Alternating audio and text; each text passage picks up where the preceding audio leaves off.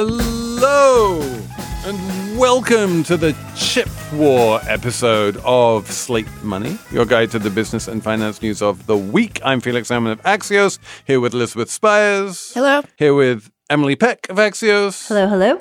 And we are talking about semiconductors this week. This is a subject we haven't talked nearly enough about, given its absolutely central importance to absolutely everything on the planet. One of the reasons that we haven't talked nearly enough about it is because we haven't had the perfect person to come on and talk about it. But now we do. Chris Miller, introduce yourself. I'm Chris Miller, associate professor at the Fletcher School and author of a new book called Chip War, The Fight for the World's Most Critical Technology. And you just won the FT Book of the Year award. That's right, yes. Which means your book is the best book that was published last year. According to the FT, I guess. Well, congratulations on that. We will talk a lot about your book. We're talking about war and weaponry. We're talking about globalization versus internationalization. We're talking about quantum lithography, and we're talking about Moore's Law. We have a whole bunch of really interesting stuff coming up. But basically, if you want to understand the most important factor that has driven technological advance for the past 50 years and probably will for the next 50 years, you should be listening to everything coming up on Slate Money. Another day is here, and you're ready for it. What to wear? Check. Breakfast, lunch, and dinner? Check. Planning for what's next and how to save for it? That's where Bank of America can help. For your financial to-dos, Bank of America has experts ready to help get you closer to your goals. Get started at one of our local financial centers or 24/7 in our mobile banking app. Find a location near you at bankofamerica.com/talktous. What would you like the power to do? Mobile banking requires downloading the app and is only available for select devices. Message and data rates may apply. Bank of America N.A., member FDIC. When you need mealtime inspiration, it's worth shopping Kroger, where you'll find over 30,000 mouth-watering choices that excite your inner foodie. And no matter what tasty choice you make, you'll enjoy our everyday low prices, plus extra ways to save, like digital coupons worth over $600 each week. You can also save up to $1 off per gallon at the pump with fuel points. More savings and more inspiring flavors make shopping Kroger worth it every time. Kroger, fresh for everyone. Fuel restrictions apply. So, Chris, you have written a book, it's fascinating, about basically the intersection of the evolution of semiconductors and how they've become more sophisticated over the years and national security. That's right. I started actually trying to write a book on the arms race during the Cold War, wanting to understand how missiles developed. And I came to realize that the interesting part of that question and the driver of development in military technology was ever more advanced electronics. And if you dig into military systems, just like if you dig into cars or smartphones, what you find is a lot of semiconductors inside. And when I realized that the first semiconductors emerged out of missile guidance systems, I began to understand that my existing knowledge about how the world worked and how the global economy functioned was missing something incredibly important, which was the central role that computer chips have played. And like, if I can oversimplify massively, the United States had better chips than everyone else from sort of the tail end of the Vietnam War onwards. That gave it a significant advantage over everyone else until now, basically. And one of the theses of your book, perhaps, correct me if I'm wrong here, is that like now that the semiconductor industry is so incredibly globalized and with important companies in every part of the world, that idea that the US could have a big semiconductor moat over every other country seems a little bit like that's not going to be able to last much longer. Well, I think it's an open question as to whether it can last longer. The status quo right now is that advanced chip making requires inputs, materials, software, chip designs from a number of different countries, the US, Japan, Taiwan, the Netherlands, but all of them are US allies. The big shift over the past couple of years is that China has been trying to make itself a major player in semiconductors. And still today, it's fairly far behind in a number of critical spheres, but it's trying hard to catch up, having some success in doing so. And if it does succeed, then it will likely be able to apply those advances to military systems and to intelligence systems, and therefore close some of the gap with the United States.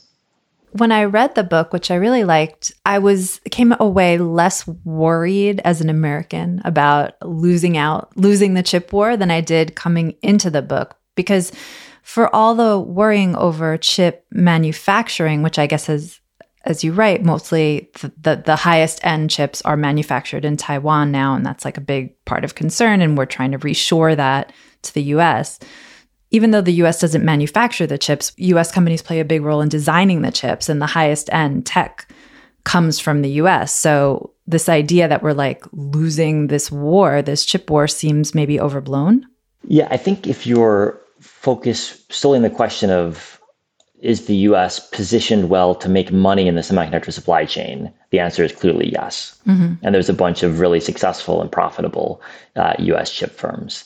The risks, I think, are not in that sphere, but in two different spheres. One is that the entire world is critically reliant on Taiwan to produce our most advanced chips, which is problematic if you think the risk of war is rising. And two, as we discussed at the outset, the U.S. lead over its primary geopolitical rival, China, is declining. It still exists, but it's much smaller than it was a decade ago. Oh, when you say lead, do you mean lead in terms of like military materiel? Well, I would say first lead in semiconductors, but then I would posit that second, whichever countries have an advantage in computing power, in other words, chips, are going to deploy those advantages to intelligence and military systems. I think there's a direct relationship between the two that history shows is pretty much ironclad. From the first computers that were deployed during World War II to crack German codes by the British, to the first computers in the US that were designed to calculate artillery trajectory, to the use of supercomputers in the 1970s to track Soviet submarines, there isn't a great power in world history that has had advanced computing and not tried to apply it to intelligence and to military systems. Right. But I mean, all you need to do is look at Afghanistan to show that doesn't get you everywhere, right? Sure. Yeah. Computers can't solve all problems. I think for certain types of problems, computers are very, very effective at solving problems. So if you look at intelligence, if you look at weapons design, if you look at guiding autonomous systems, there's a number of spheres that are quite plausibly going to be very important, already are important, and will be increasingly important in strategic competition and military power that are incredibly computing intensive. Yeah, in the book, you outline a lot of different scenarios that could happen with the conflict between Taiwan and China. What do you think is the most likely, and how does that affect the semiconductor industry globally, in the U.S. specifically? So the most likely scenario, I guess the question is what time horizon we're talking about. If we take a 10-year time horizon, I think the most likely scenario is that war is avoided in the Taiwan Straits, that China fails to catch up in terms of reaching the cutting edge in chip making, and the US, Taiwan, Japan, and others retain both their technological lead and as a result also their collective military lead over China. But my confidence in that prediction is a lot lower than it would have been 5 years ago. In other words, the likelihood of war, I think, by any estimate, is higher than it was 5 years ago. And China's advances over the last 10 years have been quite impressive. Not complete, but they've made real progress. So what happens, if China successfully invades Taiwan somehow? What changes? Presumably, no one in China particularly wants TSMC, the big semiconductor fabricator in Taiwan, to go out of business. It would go out of business on day one of the war. The moment fighting starts, TSMC's facilities would stop producing and would never be reopened. We're talking about the most complex, the most expensive factory in human history, with the most expensive and precise machine tools in human history. There is no way a semiconductor facility is going to survive a war.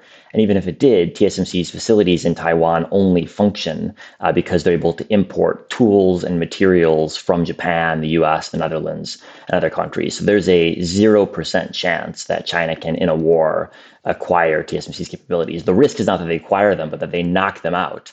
And the world, which today relies on Taiwan for the production of over 1/3 of the new computing power we add each year, if that disappears, the entire world economy heads into a deep manufacturing depression, because it's not only smartphones or PCs that we couldn't produce, it's autos and dishwashers and microwaves. But that's a big reason for China not to start a war, right? Because China would be hurt just as much as anyone else, where those Taiwanese chips are a key input into most of China's exports. That's right. Yeah. So mutually assured economic destruction, if you will, is a force that mitigates against conflict. But I think our confidence in that has got to be lower than it was several years ago. I mean, it was a bad predictor, for example, of global politics in 2022. It was a horrible predictor because Angela Merkel's energy strategy was predicated on the thesis that energy interdependence with Russia would make Russia more amenable to cooperation with Germany. The result was the opposite. It went so far that Russia, it appears, blew up the pipelines that connected Germany with gas. So I don't think complete faith in mutually assured economic interdependence is a very wise position to take. I think we can say it's plausible that will work. It might work.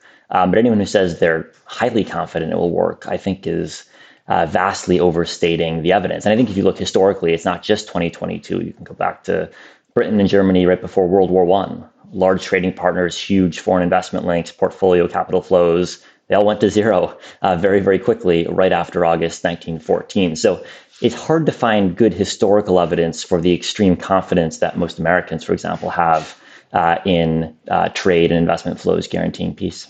And you are, as they say in Britain, an old China hand.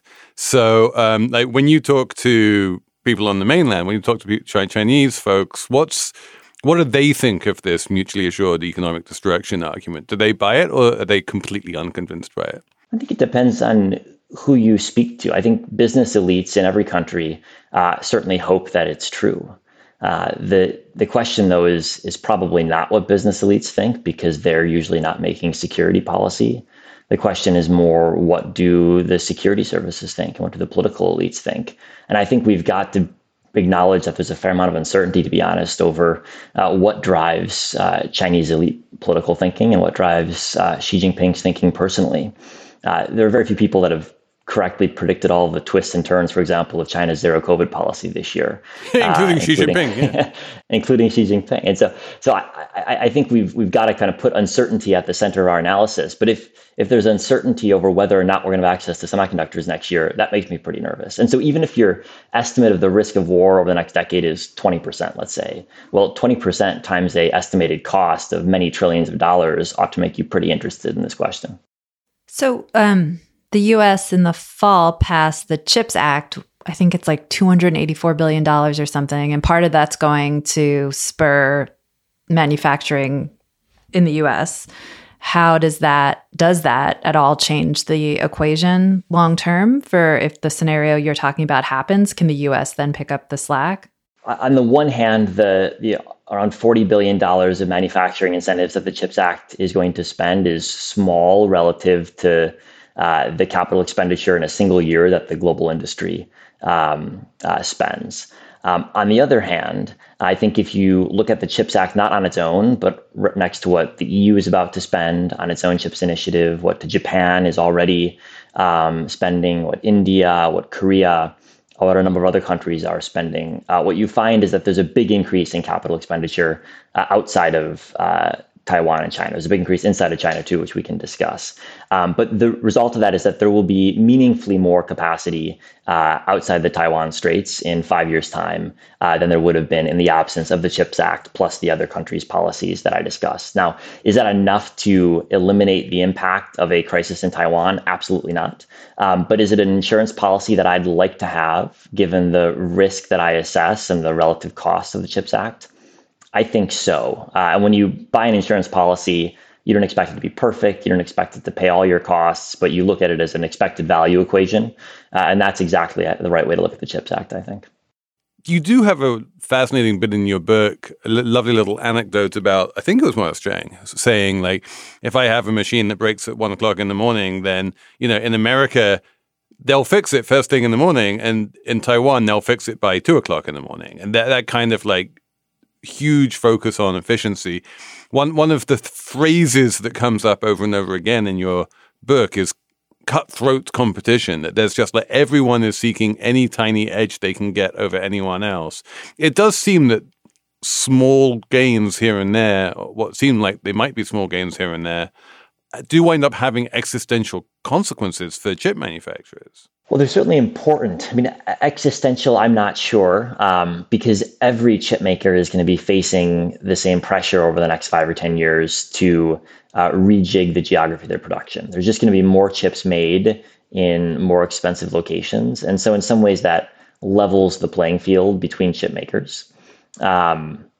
Will it feed into higher prices for your iPhone? On the margin, it will, but we're talking about, I think, on the margin. If you ask what's the share of your iPhone that is due to chip manufacturing, it's a relatively small number.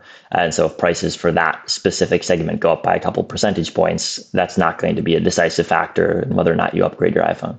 So how would you describe China's strategic response to these export controls? What are they doing primarily? I mean, you mentioned in the book that they're moving toward open source architecture, so they're not relying on Western designs. What else is happening?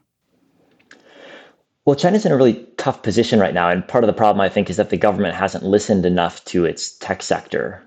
There are steps that China can take to try to find ways around these controls, but the key thing that China lacks today is the precise machine tools needed to manufacture chips. And today, the most advanced machine tools are produced by just a handful of companies in the US, Japan, and one firm in the Netherlands. And domestic Chinese competitors are just miles behind in terms of the precision at which they're able to manufacture. And so there's no sort of open source way around that challenge. You either have the tools or you don't. And right now, China doesn't.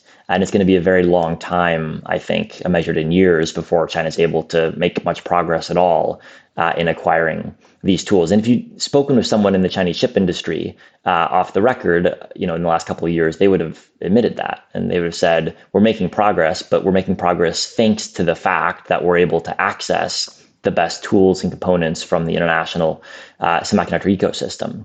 The problem was that China's government wasn't, I don't think, listening enough to their tech sector. And they thought self-sufficiency was going to be viable far sooner than it actually was, which is why China's government has been pushing in a direction that is, I think, not all that practical. And that's why there's, I think, a wave of pessimism right now crashing over China's tech industry and certainly the semiconductor segment of the tech industry about what prospects actually are for catching up. Apple Card is the perfect cashback rewards credit card. You earn up to 3% daily cash on every purchase every day. That's 3% on your favorite products at Apple, 2% on all other Apple Card with Apple Pay purchases, and 1% on anything you buy with your titanium Apple Card or virtual card number. Visit apple.co/card calculator to see how much you can earn. Apple Card issued by Goldman Sachs Bank USA, Salt Lake City branch. Subject to credit approval. Terms apply. This episode is brought to you by Progressive Insurance. Hey, listeners, whether you love true crime or comedies, celebrity interviews, news, or even motivational speakers, you call the shots on what's in your podcast queue, right? And guess what? Now you can call the shots on your auto insurance, too. Enter the Name Your Price tool from Progressive. The Name Your Price tool puts you in charge of your auto insurance by working just the way it sounds. You tell Progressive how much you want to pay for car insurance. Then they'll show you a variety of coverages that fit within your budget, giving you options. Now, that's something you'll want to press play on. It's easy to start a quote, and you'll be able to choose the best option for you fast. It's just one of the many ways you can save with Progressive Insurance. Quote today at Progressive.com to try the Name Your Price tool for yourself and join over 28 million drivers who trust Progressive. Progressive Casualty Insurance Company and Affiliates. Price and coverage match limited by state law. Can you talk a little bit about the wave of sort of dragon slaying that seems to have overtaken the American government over the past 5 years or so? There was a really quite startling move from the sort of Davos consensus of globalization is good to the situation we're in now where, a dumb app like TikTok is considered to be a national security concern and is likely to get banned. And we've, shut down Chinese manufacturers, as you recount in your book. Jinhua was shut down by America just because it was Chinese, basically. Huawei is a shadow of its former self because the Americans considered it to be a strategic threat. Like, when and why did that shift happen? So I think underlying a lot of the excitement about globalization from the 1990s up to the last couple of years was an assumption that wasn't really recognized, but was widely present in the US and Europe, Japan, and elsewhere, that globalization wouldn't create shifts in the geopolitical balance. And in the 1990s and 2000s, that was an easy assumption to make because the US was the world's unrivaled military power. China was far behind. And anyway, most Western leaders and most Western elites sort of assumed that China was going to move closer to Western political thinking anyway, and so wouldn't really challenge the US or the West in their position at the top. And I think around 2015 or so, that those assumptions began to be called into question for the first time, both because China's military power grew and grew and America's didn't, especially after the embarrassments in the Middle East. And second, because Xi Jinping took Chinese politics in a much more openly authoritarian direction. And it was no longer really viable to tell a story of China evolving in a positive way, as it had been under Hu Jintao. And so those factors combined, I think, to create this rethinking of globalization. Whereas today, I don't think that Western leaders are really questioning globalization. They're just questioning China. You still see lots of globalization in terms of Japanese investment in the US and Taiwanese investment in Europe, et cetera. It's just China's role in it because there's concern that the existing trade framework, the existing investment framework and technology transfer framework was allowing China to grow in power in ways that made Western elites uncomfortable. Would you agree that TikTok is a national security concern, or is that like a little bit weird? I mean, I think we should assume that every government is going to use whatever data it has and whatever computing power it has to spy on its adversaries. And that's just the history of governments and technology. Or in the case of China, its own population. Well, that's true. But even if you step out of the unique aspects of Chinese governance, it's just a fact that every government, since the days of telegraph cables, have tried to tap into telegraph cables, tapping into undersea cables, tapping into phone networks. That's just what governments do. And like it or dislike it, that's the reality. It seems like everything we've learned from the Snowden revelations of a decade ago confirms that the US government is undertaking similar espionage operations. And so the assumption that China wouldn't do the same seems to me a really hard to justify assumption, especially when you consider, Felix, what you mentioned about what we know about China. So like assume they are getting all manner of information about what kind of videos I'm watching on TikTok, or even about the information that my phone is capturing about me. They know what I look like, my facial features, whatever. Like, have we reached the point? And I guess this is actually a semiconductor question. Ultimately, have we reached the point in terms of computing power that we've reached the level of computational sophistication that the Chinese government could take that insane quantity of data and extract meaningful signals out of it that would give it some kind of a geopolitical advantage? Yeah, it seems like intelligence agencies around the world are investing more and more in trying to acquire data and understand it. And so it seems like most of the world's intelligence agencies believe that there's a lot of value in getting access to data, consumer data, civilian data, as well as more kind of unique or niche intelligence data. I was really struck in your book when you talked about computing power and weapons, and how in the first Gulf War, kind of the whole world was kind of dumbstruck by the power of the United States' weaponry at that point, and that was all powered by chips. Is there a potential for that moment to happen again with that kind of weaponry, or is now the real advantage is moving to what you and Felix were just talking about, the capacity to spy or process data? Well, I feel it's happening right now in Ukraine, right? Like the Ukraine fighters are using weapons, Javelin missiles with chips that the Russians don't have, and they're destroying Russian targets much more efficiently than vice versa. So I think it's a little bit more complex than that, because if you take a Javelin missile, there's no chip in that is more sophisticated than what's in your iPhone, and quite the opposite, actually. And today, just like your iPhone knows where you are within a couple of feet, so too it's easy to guide a missile from a chip perspective within a couple of feet of its target. Now, it gets a bit more complex if you've got a drone, you want to fly it within a couple of feet of its target, it needs to know how to fly, you've got to train it to fly that way. And then when you start layering on GPS jamming, which is widespread in the battlefields in Ukraine and other types of electronic warfare to blind it so it doesn't know where it is or who it's communicating with, having access to more computational capacity and also some of the unique types of semiconductors that are used in communications and sensors becomes quite useful. And so there's a lot that differentiates, a drone you can buy on Amazon to a drone the U.S. military would deploy. And the ability to get to their location is not as simple as it might sound. But I think actually the next generation we should be thinking about is, well, what happens as we apply more impressive artificial intelligence to military systems? Because it's going to happen. And the question is, what does that look like? And the honest answer is, in some ways, we're not yet even really sure. But I think, anyone who's played around with ChatGPT realizes, there's some really interesting capabilities here, which could be used for good or for otherwise. And I think you probably want to be confident that your government has access to more advanced technologies than rivals, or at least the ability to try to plug them into military systems before adversaries do. Would I be wrong then in my assumption? Because I've had this assumption for like a few months now that one of the main reasons why the Russians have been struggling more or less from day one in Ukraine is because their technology just isn't that good. Is that not right? I think that's right. But I think it's a complex story. Why is their technology not that good? Is a mix of the hardware is not that good, the software is not that good. When they operate together, it's not that good. It's not as though the Russians are missing one specific component and then it would become better.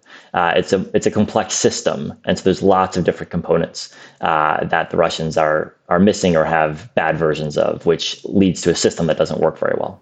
Does China have all of that already? Well, we don't know.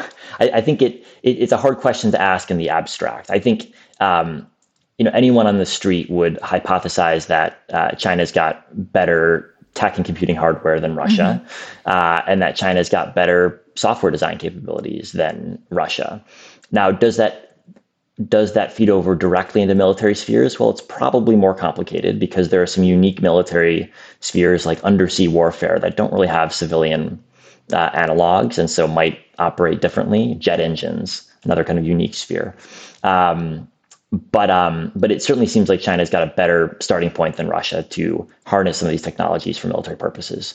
What we do know is that when it comes to making the most advanced chips, China is still meaningfully behind what the U.S. plus Taiwan can produce, and that's but meaningfully ahead of Russia. Correct. Far ahead of Russia. Which I wanted to ask you about this. Earlier this month, there was a summit meeting between Xi and Putin. Can you tell us a little bit about that relationship and what that means, for Russia at least to maybe potentially get up to the level of China, if not the level of the United States when it comes to technology? Well, the Russians are ever more reliant on the Chinese in macroeconomic terms, in civilian technology terms. But to talk about military technology requires zooming in on what exactly we're talking about, because there are certain spheres in terms of defense technology where the Russians are still ahead of the Chinese. So aircraft engines, Chinese can't make good jet engines, the Russians still can. Submarines, seems like the Russians are probably still ahead. So it's again, it's not a simple thing, technology that can be transferred. There's lots of different types of technology, and they all get transferred in different ways and plug into systems in different ways. And so it's a complex and nuanced picture. But certainly the Chinese can provide some components that the West used to provide and is now trying to cut the Russians off from. And so a big challenge, I think, for Western export control enforcement now vis-a-vis Russia, now that we're trying to prevent Russia from accessing all sorts of high-tech equipment, is can we also stop China from selling Russia that equipment? In a lot of cases, it's illegal under US law for Chinese firms to sell Russia certain things because Chinese firms are producing them using US produced tools. But our ability to actually stop those transactions, if they're happening directly between Russia and China, is much more complex. And can you just zoom back a bit and explain, is being nice to the Russians something that China wants, and why would they want it? Explain the relationship between those two countries a bit. Yeah, I mean, I wouldn't really say that the Chinese are being nice to the Russians. I'd say that they're taking advantage of the fact that Russia is in a pretty weak negotiating position right now. And China's buying discounted oil from the Russians. It's buying all sorts of discounted raw materials from the Russians. And if you didn't have any sort of moral or political views on the Russia-Ukraine war, you'd be doing the same thing. And I think that's exactly where Chinese leaders are today.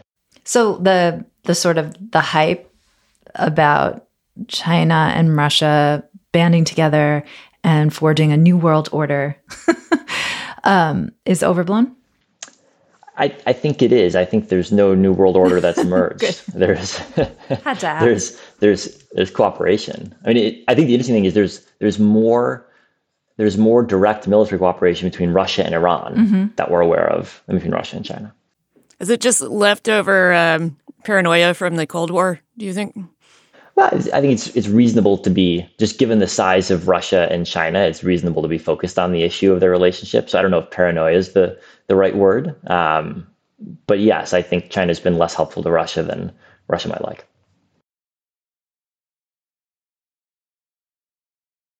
I want to get a little bit nerdy when it comes to chip manufacture, because you devote a pretty large chunk of your book to this technology called EUV, which is extreme ultraviolet, and which was developed at astonishing expense and which underlies the most advanced chip manufacturing that we're doing today, mostly in Taiwan, but with machines made by a Dutch company with components made in San Diego. It gets very complicated very quickly.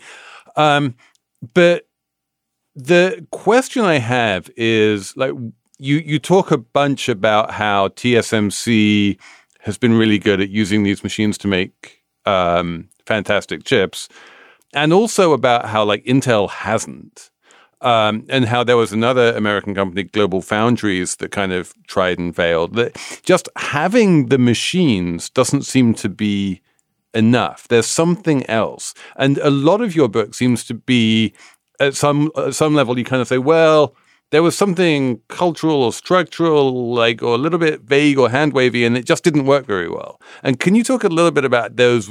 There's a lot of just almost managerial inputs into making chips. Yeah.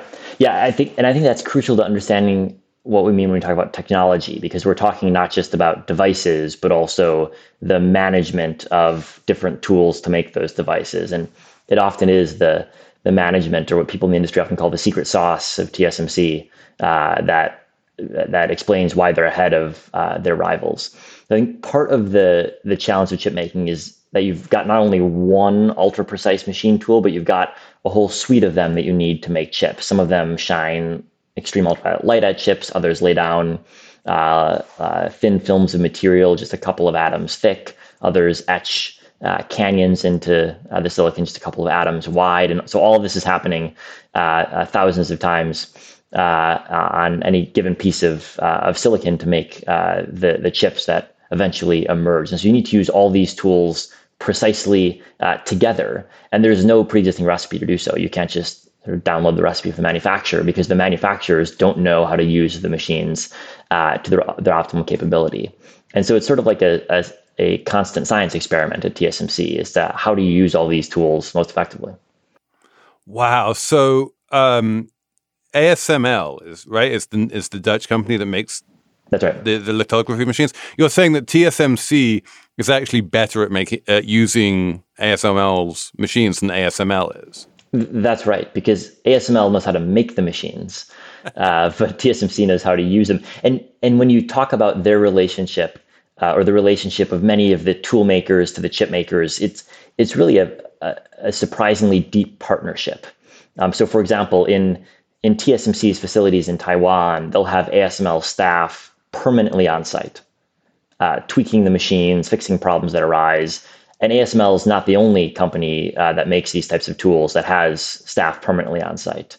And when ASML or the other tool makers are designing their next generation of tools, they're designing them hand in hand with companies like TSMC or Intel, because those will be the biggest customers and because they need to make the tools work in a way that will fit in this much broader production process that these companies are envisioning for the next generation. It's really wonderfully global. Like the idea that the chip industry can be reshored is just it seems absurd. This is an industry that, it's so global, it's so interconnected, international, and not in any of the ways that you typically think are quote unquote or bad or anything, like you were saying before. The workers aren't underpaid. This isn't what it's about. Yeah, I would caveat that with one distinction, which is that it's not so much global as it is international. Because there are lots of big countries that play basically no role in the process of making advanced chips. And you think of major economies like India or Brazil, totally irrelevant when it comes to chip making. And even France, Italy, they have some medium-sized chip makers, but when it comes to the most advanced chips, you can go a long way without touching major European economies too. And so that's what makes the industry interesting to political leaders, is that if you're one of the countries that has a unique position in the chip industry, you can use it because many of your trading partners don't have those capabilities.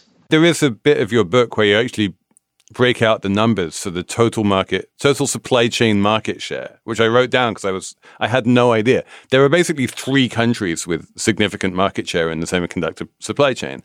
US is number 1 at 39%. Korea is number 2 at 16%. And Taiwan is number 3 at 12%, which, like, all of this talk about Taiwan has a monopoly on advanced semiconductor manufacturers, it does, that's true, but it's still only 12% of the total supply chain. And that's it, basically. China's like a distant fourth on 6%. Yep, that's right. And I think, again, the sort of differentiation is that refers to dollar value, but that doesn't reflect the fact that you can't produce an advanced chip in Taiwan or anywhere else without machines from the Netherlands or machines and materials from Japan. And so Europe plays a small role in dollar terms, but it plays a absolutely critical role in terms of the production process, because it would be impossible to make advanced chips without ASML's tools. Yeah, there's a thing you talk about in the book a lot where you really illustrate where these choke points are and how easy it is to, cripple the entire supply chain, particularly the company in the Netherlands that makes photolithography tools. It's striking that there's one company that does that, and it's completely irreplaceable. Do you think that this is what the industry looks like indefinitely, or is this just what it looks like now? Well, I think there's some pretty deep-set structural factors that lead to this this position of a small number of firms having really strong market positions. First off, the level of technical expertise that's built up in these firms is just really, really high. And you can't download a book on learning about EUV and make any progress in a short period of time. You kind of need to work at these companies to know how the stuff works. And so it's hard to develop expertise outside of these firms. Second, the capital investment is just enormous. A new chip making facility costs $20 billion. Your startup is not going to raise $20 billion.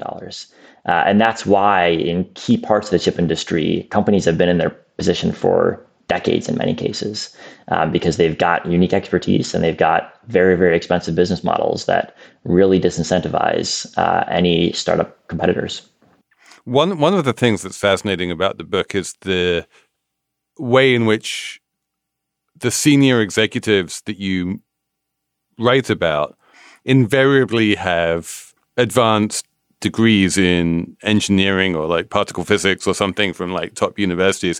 This isn't like the managerial class. It wasn't until, I guess, the 1990s or maybe even the 2000s. There's this wonderful bit where Morris Chang, who's like basically like, what is he at that point? The COO of Texas Instruments or something like that. He basically invents this important new thing called step photolithography by like hanging out at an industry conference and like talking to a vendor and saying, well, why don't you just do it like this? And they're like, oh, that's a good idea. And the idea that like the C-suite is getting its hands dirty in technological advances. Is that still the case? Well, it's an interesting question. It's certainly the case if you look at a TSMC, where the leadership is still all has backgrounds in electrical engineering or material science.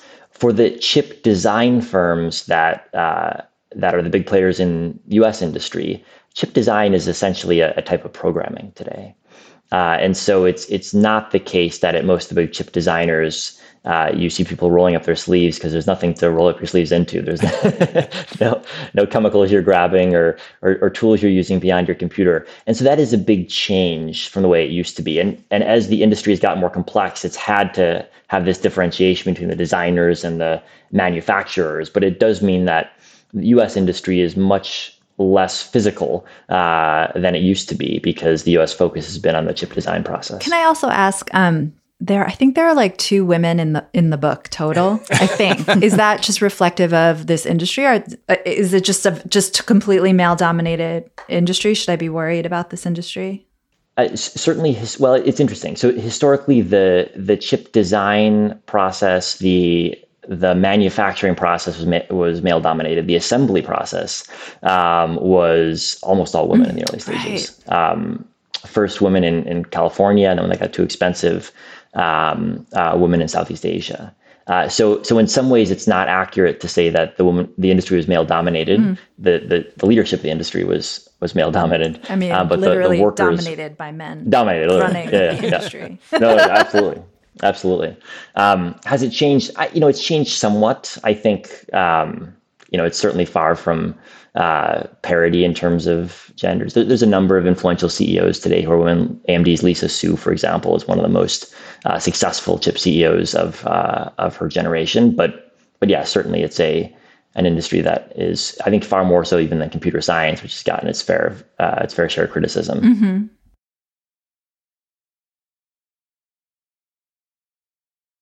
All right, let's do a quick numbers round.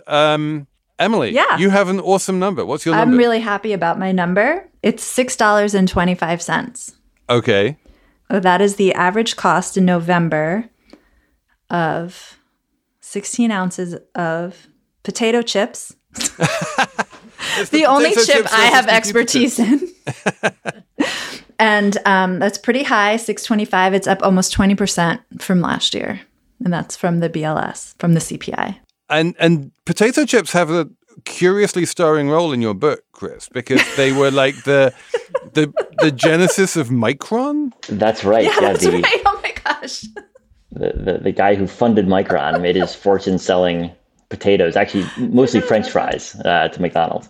What we English people call chips. That's right. Elizabeth, do you have a number? Yeah, my number is 90, and that's a percentage, and that's the percentage amount that eBay searches for Nikon Coolpix cameras have gone up, because apparently Gen Zers now, in their quest to adopt all the things that Gen Xers liked in the 90s, have decided that point-and-shoot cameras are cooler than using your iPhone to document parties and things, and so now they're buying them off the secondary market. They like that the photos look crappier. That's part of the art. Yeah, well, it's because they're all going to the Wolfgang Tillmans show at MoMA, and they're like, "Yeah, early digital photography. It had that vibe, man, which was amazing." My number is 179, which is the number of expletives that were recorded on earnings calls in 2022. Which apparently is an all-time high. The CEOs are swearing more. In 2012, it was just 48. Oh, shit. This is a fucking big deal, I'm telling you. What's going on? The fucking CEOs are fucking fed up. Chris, we're going to let you come up with the final number here. All right, well, I've got a number for you. It's 457,329, which is the number of component parts in just the laser segment of an EUV lithography tool, which are used to make the most advanced chips.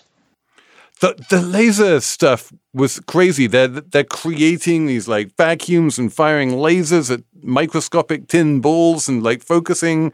I mean, it's like science fiction stuff. The explosion that happens inside these tools is around 50 times hotter than the surface of the sun. And then we're like on our phones and we're like, this isn't working right. It's just so unbelievable. How big are these machines? They're huge. They take a couple of 747s to move. I have this vision now in my head of like two 747s like going up next to each other and dangling a machine between them. This has been fantastic. I want to do a Slate Plus segment on Moore's Law. But for those of us who aren't Slate Plus subscribers, Chris Miller, thank you so much for coming on this show. This has been incredibly enlightening. We've all learned so much. And I think, honestly, like, relatively optimistic. Well, thanks for having me. I'm glad you took away an optimistic conclusion. With that, I think we'll wrap up the main part of Slate Money here. Thanks so much for listening. Thanks so much for sending in emails, slatemoney@slate.com. And many thanks to Anna Phillips for producing, who's the best.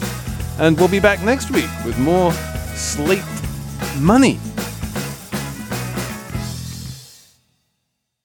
This is the story of the one.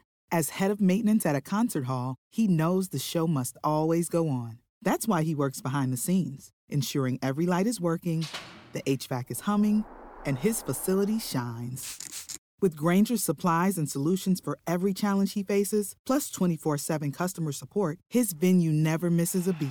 Call quickgrainger.com or just stop by. Grainger, for the ones who get it done.